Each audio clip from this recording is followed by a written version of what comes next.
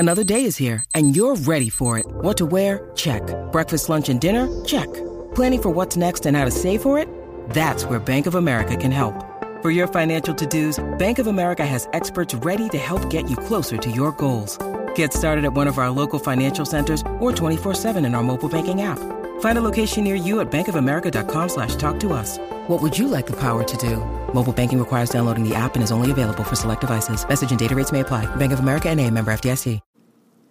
District of Conservation is sponsored by Real Camo Girl, a lifestyle brand for women who love the great outdoors, spanning from hunting, fishing, foraging, archery, shooting sports, and the like.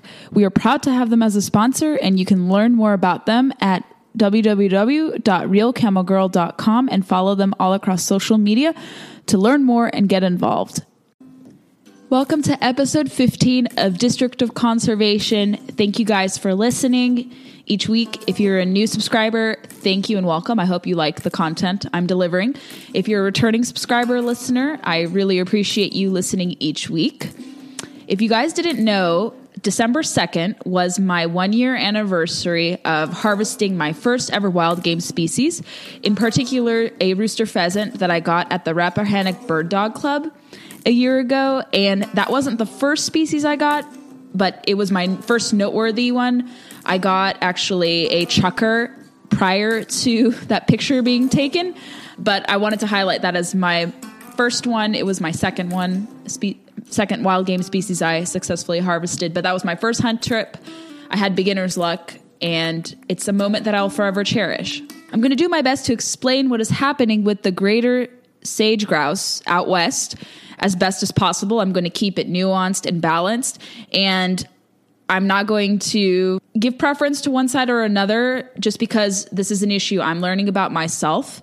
However, I am sympathetic to those who want to see revisions to this 2015 plan because they want to defer more proactive actions to the state, which doesn't seem far-fetched because Wyoming has a different impression of the greater sage grouse versus Utah and Idaho. So all the Western states have very different opinions on this. So I think it's important to give credence to those who want to see this. And also I will highlight why critics don't want to see this as well.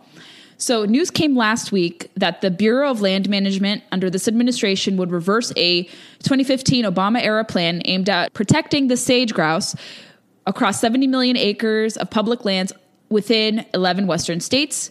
And depending upon whom you talk to, many people see this bird, this greater sage grouse, as a threatened species. And they believe this plan, which does restrict oil and gas exploration, keeps this particular species afloat and off the endangered species list. And I'm not going to claim to be an expert on this issue, but I'm going to do my best to explain what the species is, what's at stake, critics of the plan's revisions, and what people with boots in the ground in the region have to say about this issue. So if you're not familiar with the sage grouse, it's a very interesting looking bird, arguably beautiful. It has beautiful markings, and they're best known for their elaborate mating dance in which males congregate in leeks and perform a strutting display. And if you watch Nat Geo or BBC Planet Earth, you see this mating dance in display, and they're named appropriately after the habitat in which they reside, which is the sagebrush habitat, hence the name. And from what friends have told me, they're very good eating too. And as an indicator species, this greater sage grouse signals the health of approximately 350 species in the American West, including the pronghorn sheep, elk, and similar species like that. So this bird on the surface seems to play a very important role.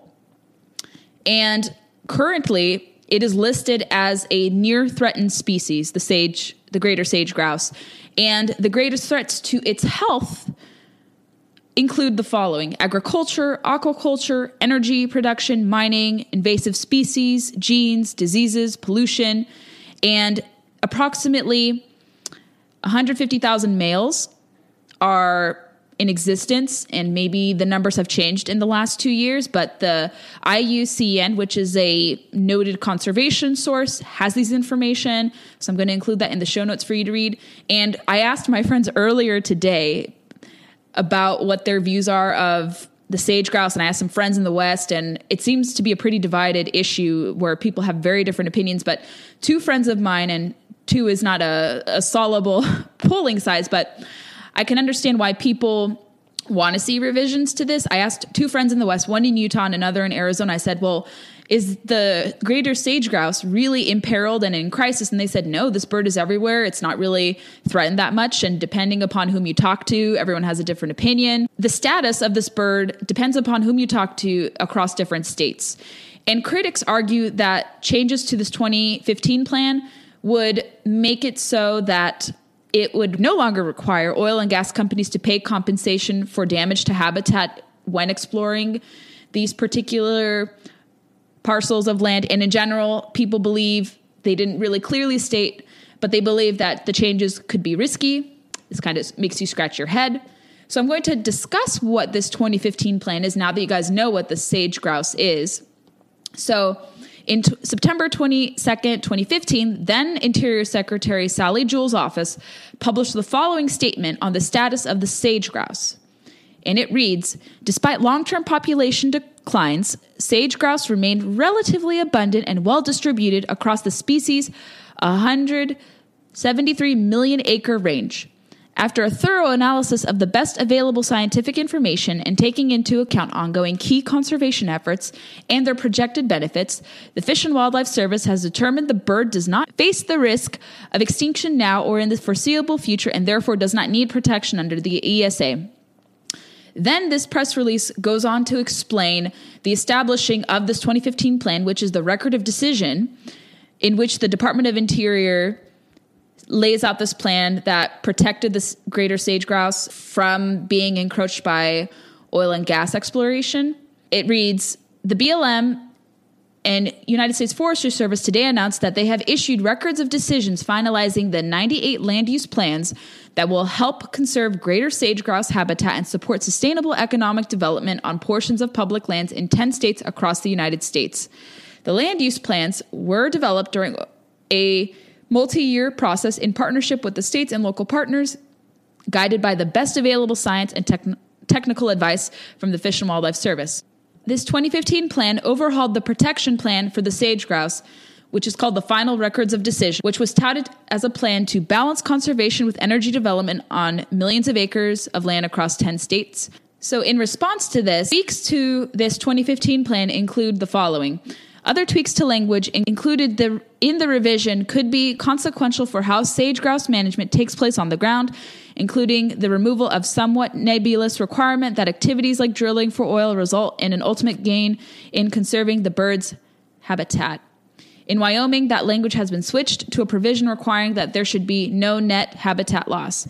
And the Wyoming Tribune-Eagle described the rules changes as the following manner, highlighting why states are welcoming such a change to the 2015 plan, and it goes like this. States like Wyoming will have greater control over balancing mineral development with the chicken-sized bird that's caused a lot of controversy across the West under federal revisions to an Obama-era conservation plan.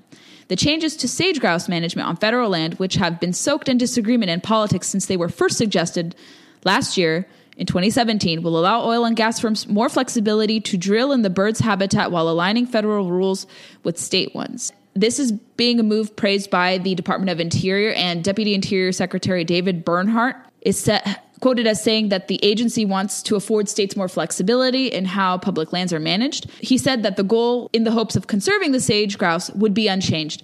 And according to NBC News, he's quoted as saying, I completely believe that these plans are leaning forward on the conservation of sage grouse, he told the Associated Press. Do they do it in exactly the same way? No. We made some change to the plans and got rid of some things that are not simply necessary. Similarly, the Theodore Roosevelt Conservation Partnership has an interesting article called BLM's Revised Sage Grouse Plans Continue Conservation But Create Uncertainty, which is one of the more better balanced articles there. I don't agree with every tenet laid out there, but one of their scientists said this, the scale and magnitude of sage grouse conservation planning, while extraordinary, has always been an enormous experiment and management actions largely remain untested, says Ed Arnett, who's chief scientist to the Theodore Roosevelt Conservation Partnership. And he's further quoted as saying, We need solid research and monitoring to demonstrate the management efforts implemented in these plans are, in fact, good for grouse. Until we see conservation manifested on the ground, we still just have good intentions for habitat and birds on paper in planning documents. Interestingly enough, this plan's revision is facing opposition from Republican Governor Mark Mead of Wyoming, who is opposing it, suggesting that weakening the rules could lead to the species having the need to be placed and labeled as an endangered species, making it more impossible to explore oil and gas in the future. And if you guys know from what I've previously discussed in episode 5 and in other following episodes, that ESA protections make it so you cannot do anything, not even hunt, not even safely and legally extract resources for energy development. So that's a pretty interesting sticking point there. That's an interesting argument. I can understand why critics have concerns with respect to that. And interestingly enough, other stakeholders in Wyoming suggest these tweaks will have little to no effect on conservation plans.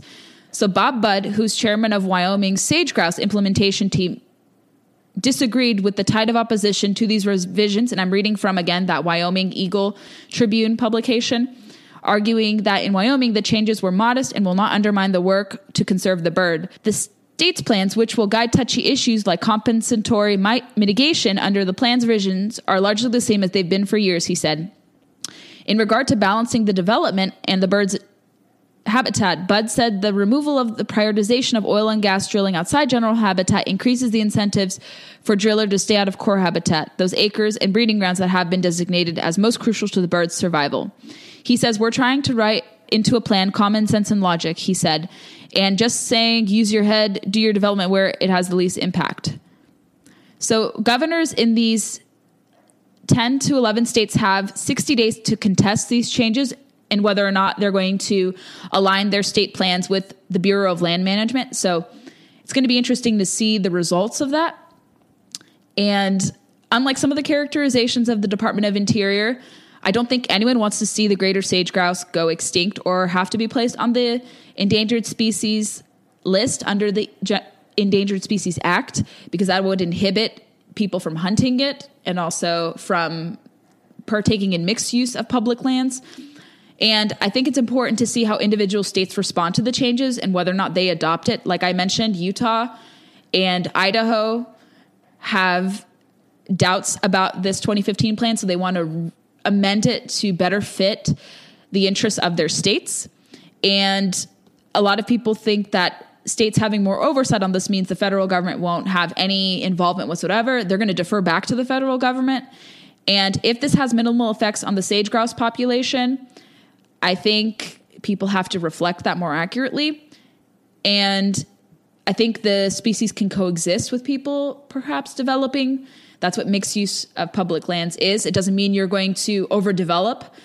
That's unhealthy. I think everyone can agree. But preservation, alternatively, is never good too, because that's just the key to how conservation has worked in this country. I think you can't have both extremes. So people are going to have to be more amenable to that. And we'll see if this plan will make any significant changes. But I wanted to present a more calm look into that issue. The next thing I'm going to talk about, which I'll conclude for this episode, is the sportsman's package that is being touted by many prominent hunting and outdoor organizations during this lame duck session. And it's been revealed that both chambers of Congress may be in session even through New Year's, because they want to pass important pieces of legislation. So this gives conservation interests some more hope with pieces of legislation to be passed, hopefully out of the Senate to be signed by the president, and also to be passed out of the House to go into the Senate to then be signed by the president as well. I previously mentioned the Modern Fish Act and the Land and Water Conservation Fund, and those are very important to pass. But I also wanted to touch more upon important pieces of legislation as it relates to reforming the Pittman-Robertson Act of 1937 and also to passing the Target Practice and Marksmanship Training Support Act. So this sportsman's package, which I will elaborate more on, is being supported by the likes of the Rocky Mountain Elk Foundation, the Congressional Sportsmen's Foundation, Sportsmen's Alliance, and the Council to Advance Hunting and Shooting Sports. So what does this sportsman's package entail?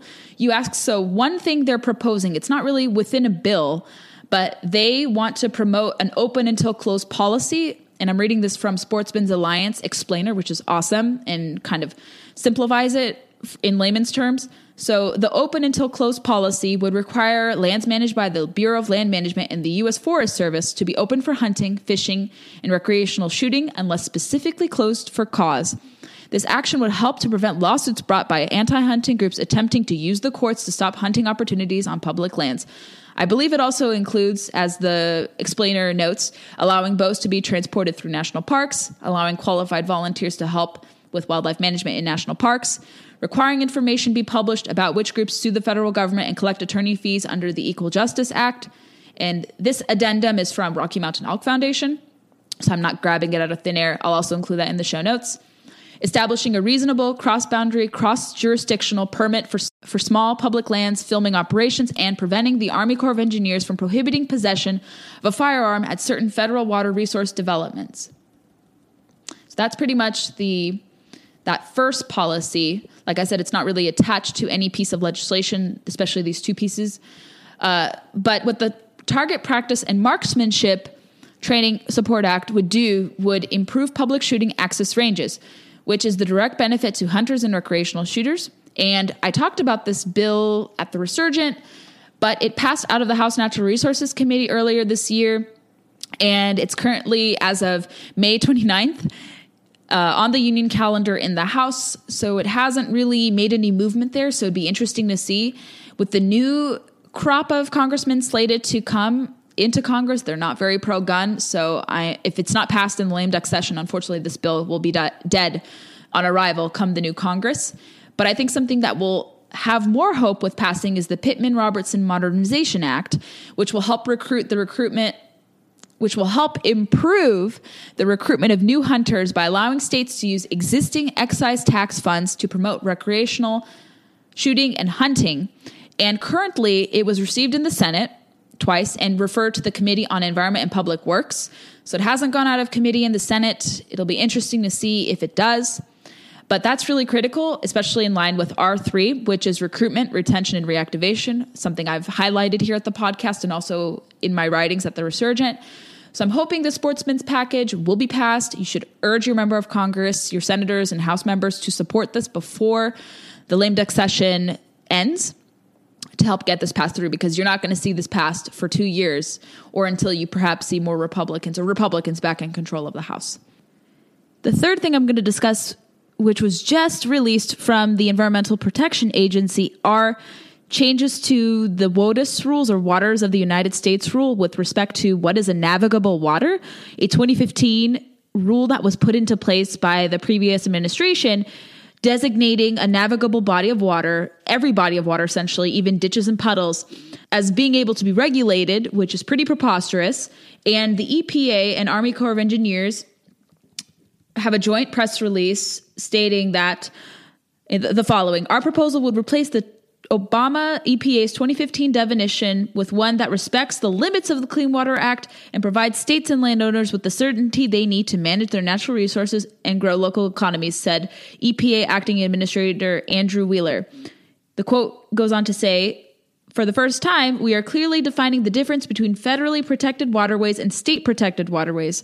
Our simpler and clearer definition would help landowners understand whether a project on their property will require a federal permit or not without spending thousands of dollars on engineering and legal professionals. So in Virginia, actually, we were the first state to test out this, and it was won in a federal court under the former Attorney General Ken Cuccinelli, that a puddle or a ditch cannot be a navigable water subject to regulation. So this is very good with this just breaking. And again, it doesn't undo the Clean Water Act. It just restricts what is a navigable body of water.